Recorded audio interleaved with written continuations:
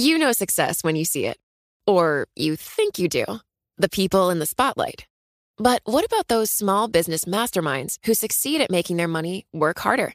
They do that by having a business bank account with QuickBooks Money, which now earns 5% annual percentage yield. Making your money work as hard as you do? That's how you business differently.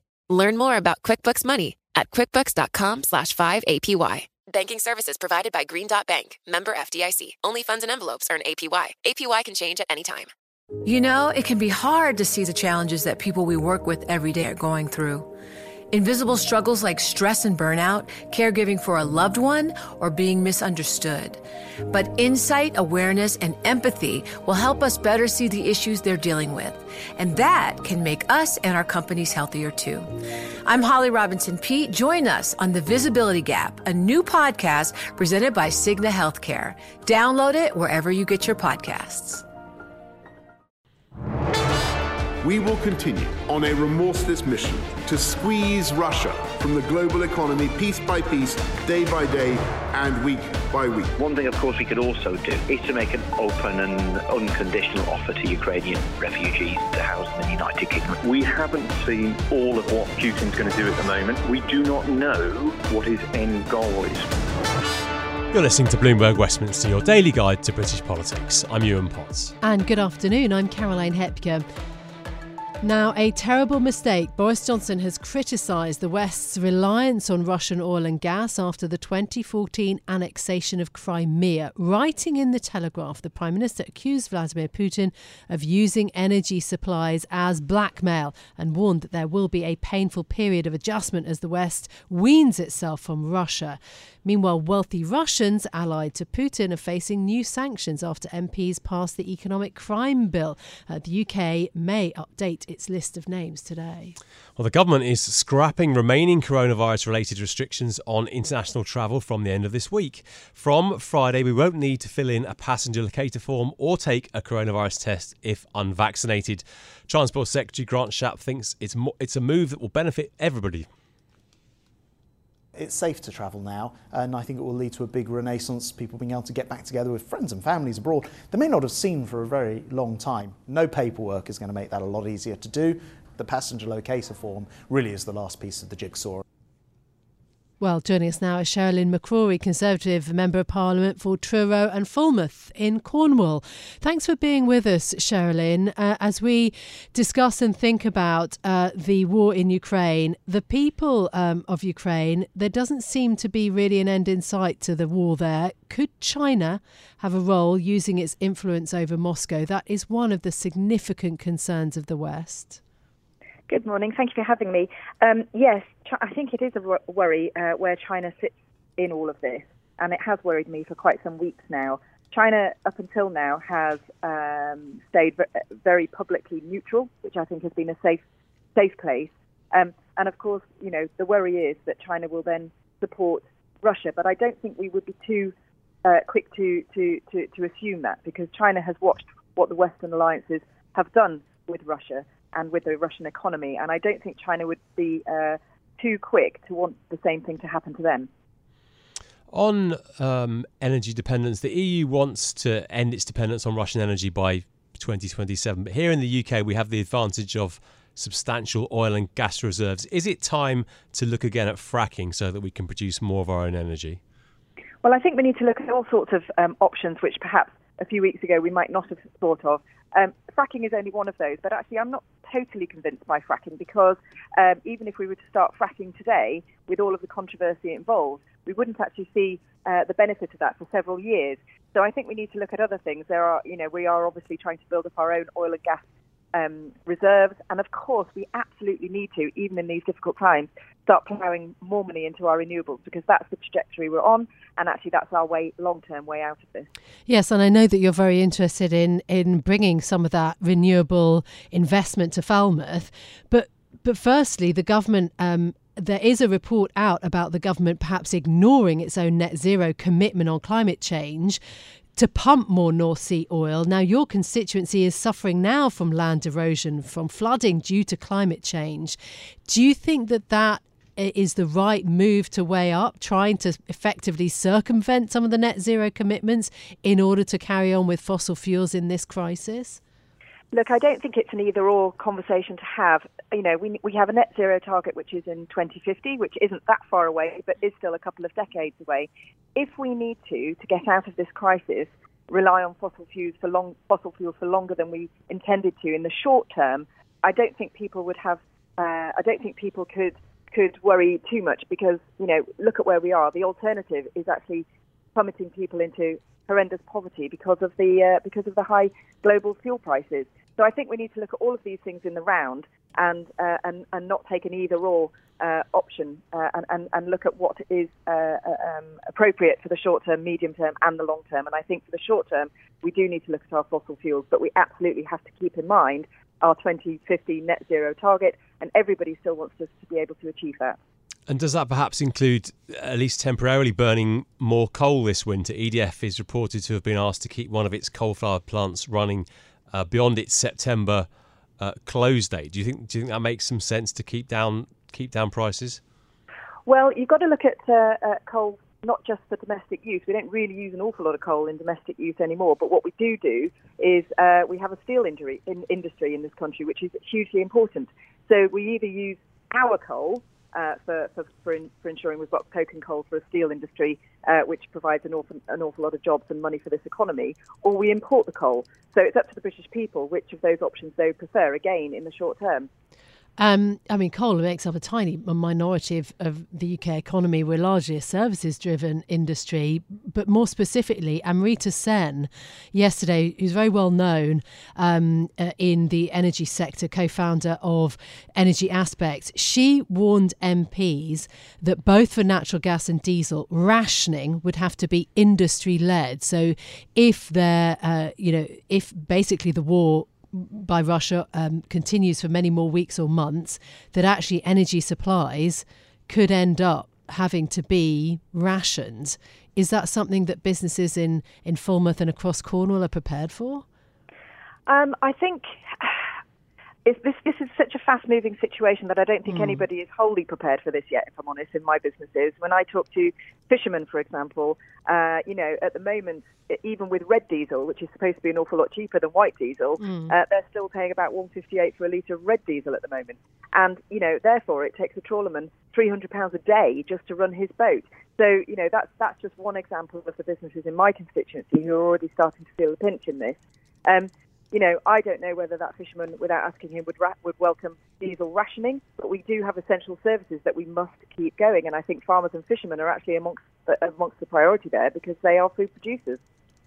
I want to just bridge this to talk about the cost of living crisis. The government's already planning some help with energy bills, £150 next month and £200 in October, but that's quite modest, really. Do you think the Treasury needs to signal more help is coming later in the year in order to reassure people? Isn't there a danger that households rein in their spending too much now, and that will really cause a hit to the economy? Well, yes, that is a danger, but the two mechanisms that you mentioned there aren't alone. We've still got the Warm Home Discount. We've still got £144 million of discretionary funding for local authorities who can help the needy families in their particular area, and there are more. There's cold weather payments, etc. as well. So, yes, it is going to be difficult for everybody. And I think, when you have conversations with people in your local area, everybody's thinking, gosh, am I going to have to tighten my belt? Am I going to make it to the end of the month? And these are real conversations that everybody is having. But don't forget, our Chancellor is versatile. He's shown himself as very responsive to crises over the last couple of years. We've got a spring statement coming very, very soon. And I think we should wait to see what the Treasury are thinking. And I'm sure that they will be responsive to the challenges that we have at the moment. Yeah, no, absolutely. And that's fair enough to say that. The question, though, is that even from the pandemic, the UK has not repaid the large-scale borrowing that we saw, sort of largest since the Second World War. So there's a concern that more assistance is going to be needed and that will also need to be paid back. One of the issues, though, specifically, do you think that there should be a cut to duty on petrol and diesel? I mean, petrol at the moment, £1.60 in lots of places, and diesel, £1.70. Yeah, I mean, I think, we've had duty frozen on fuel for about 11 years now, I understand. But it is such a huge chunk of the price that makes up that total that you just said. So it's a difficult one for me because it would ease it up in the short term, but that's still taxpayers' money. If that money doesn't go into the Treasury, where do we get it from? Like you say, if we're either easing it now temporarily, which might be the way out of this, but then we're still having to pay it back at some point. So all of the money is taxpayers' money after all. The way out of this is to increase jobs. That's the only way out of this, is to increase jobs and tax revenues from more people at work. So the fact that Grant Shapps has released all of the travel restrictions is brilliant for the economy, for the global economy. It means that we can get people working, we can get goods moving more freely, and I think that's the only way we can get out of this. Okay, although there's a real worry, for example, in Europe that COVID cases are going up in places like Germany and that maybe we're not at the end of the COVID. But anyway, that aside, I have spoken to other Conservative MPs, your colleagues, whose change in tone has really struck Ewan and myself.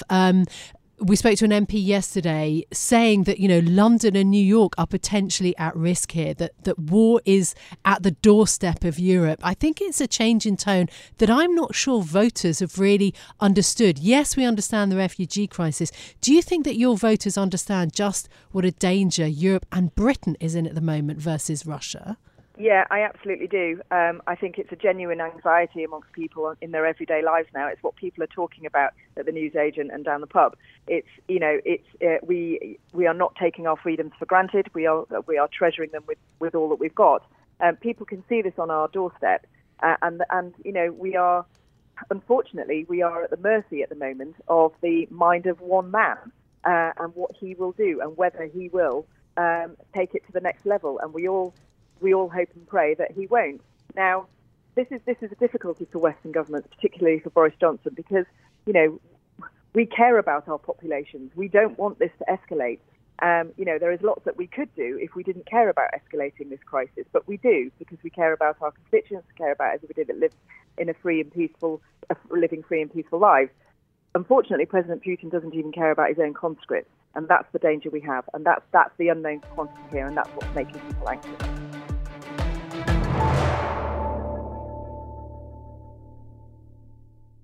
You know success when you see it. Or you think you do. The people in the spotlight. Athletes, actors, artists. But what about the people behind the scenes? The ones who make it all happen. The lighting engineers, the sideline photographers, the caterers. They're small business masterminds. And if there's one thing they have in common, it's making their money work harder.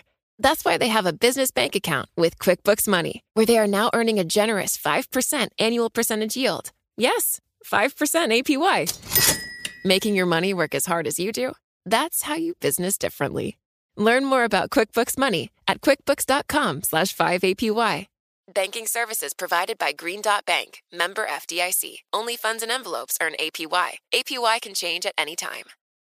It can be hard to see the challenges that people we work with every day are going through. I'm Holly Robinson Peete. Join us on The Visibility Gap, a new podcast presented by Cigna Healthcare. Download it wherever you get your podcasts. Now, a live TV news broadcast on Russian state media was briefly interrupted by a protester waving a sign that read, "Stop the war. Don't believe the propaganda, they're lying to you." The woman is an editor at First Channel, and TASS News says that Russian police have detained her. Russia has enforced strict laws for those who break with the government's narrative. Meanwhile, it's becoming increasingly dangerous to be a reporter on the ground in Ukraine. A British journalist working for Fox News Channel in the US has been injured after an incident outside Kyiv, and Brent Reynard, an American journalist, was killed while reporting on Sunday. So as Moscow makes it all but impossible to report independently in Russia and journalists are becoming caught up in the conflict, let's speak to Rebecca Vincent. She's Director of International Campaigns for Reporters Without Borders. Rebecca, thanks so much for joining us on Bloomberg Westminster today. Now, just tell us what we know about this protester in Moscow. Really an incredibly brave thing to do on state television. She must be really fearful about the consequences of that for her.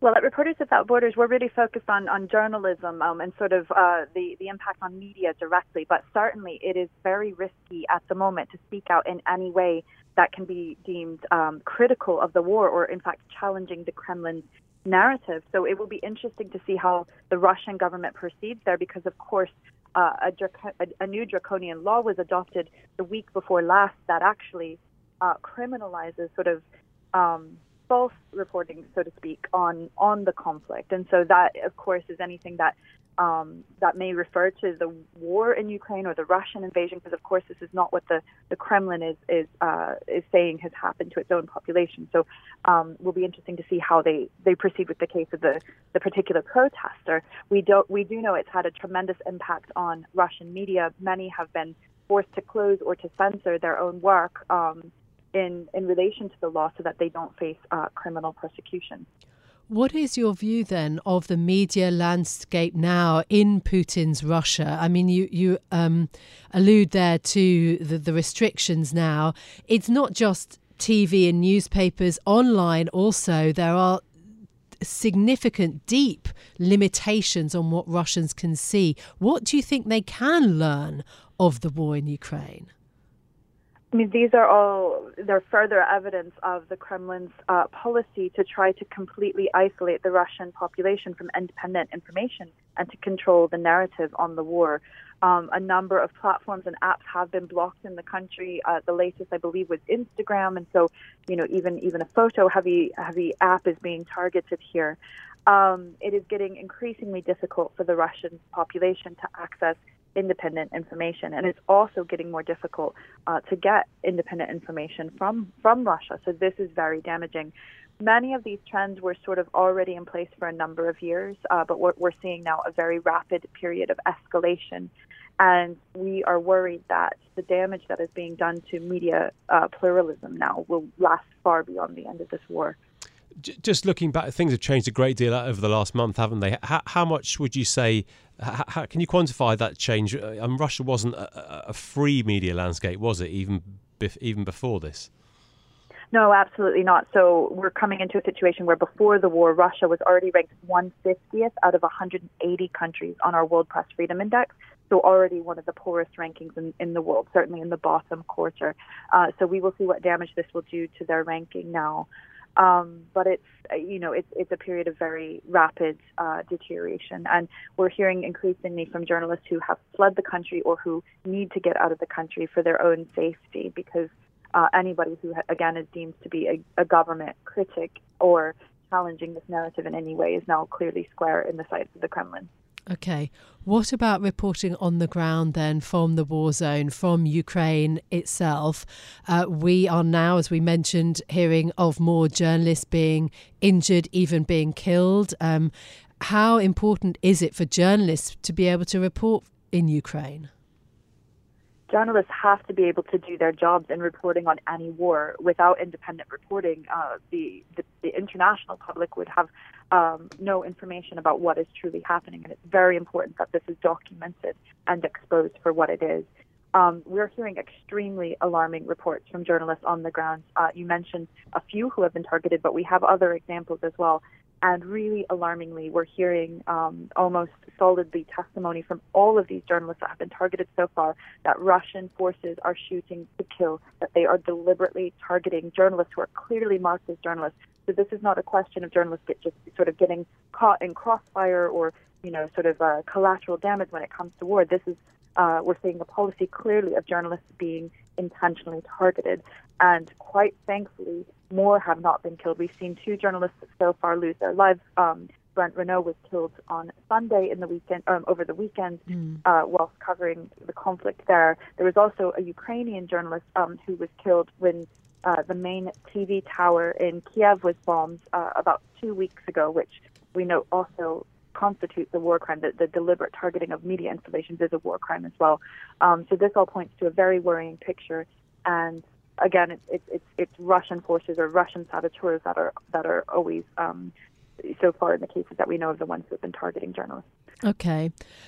More broadly, though, Rebecca, the bigger picture, how do you defend truth in the fog of war? Not just the individual reporters on the ground, but defending truth in the fog of war when we know there is currently an information war that is taking place, and that's always really the case in a war, but particularly for this one when there are so many interests involved.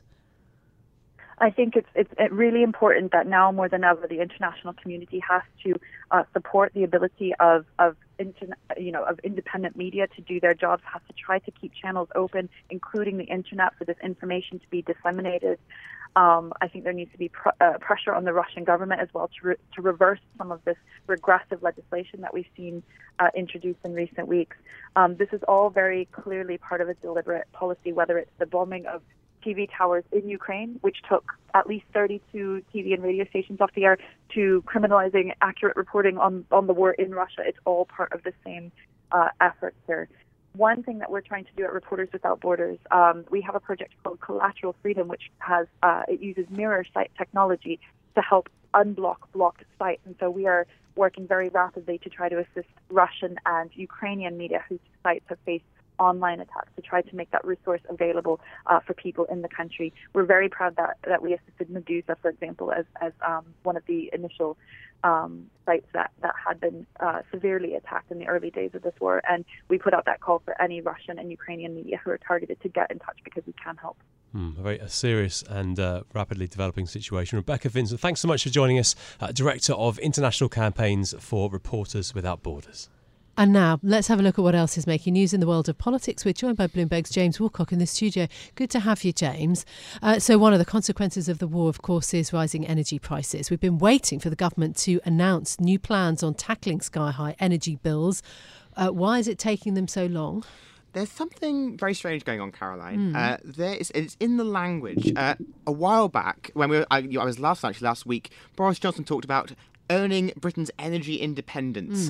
Today in the Telegraph, he wrote about taking back control of our energy. We're talking about a plan that has been delayed once, the sort of sign of a larger state that's being seen as a villain. Don't shoot me, but it's all sounding very Brexit.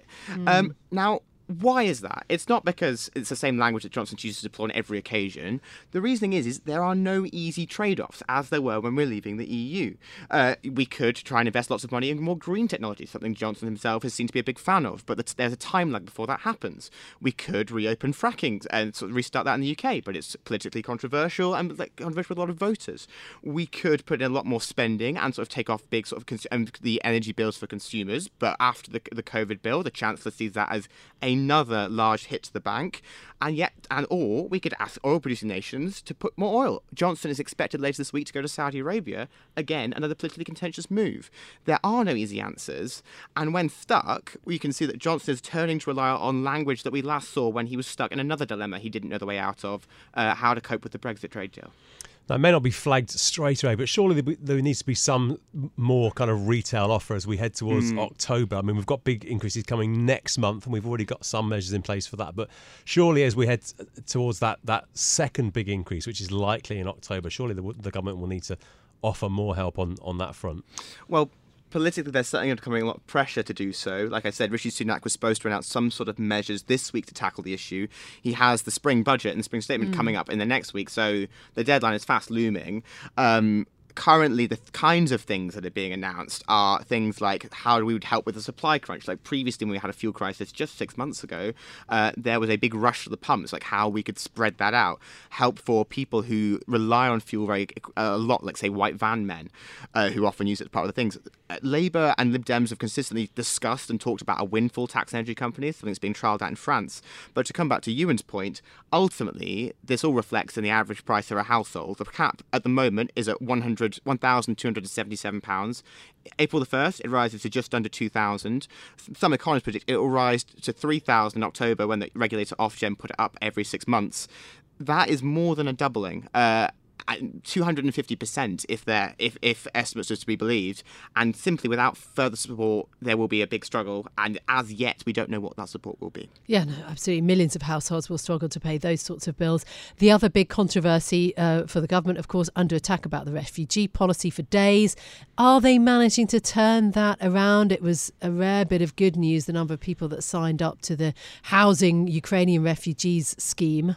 They'll be using that as a way of saying what Johnson said last week, that the UK is a nation of extreme generosity, but a careful one. But you can see from in the Labour leader Keir Starmer, who's in Poland this week, and the Lib Dem leader Ed Davey, who is on the board of Medica, that opposition politicians are pushing for more. Bloomberg Westminster. Listen weekdays at noon on DAB Digital Radio in London.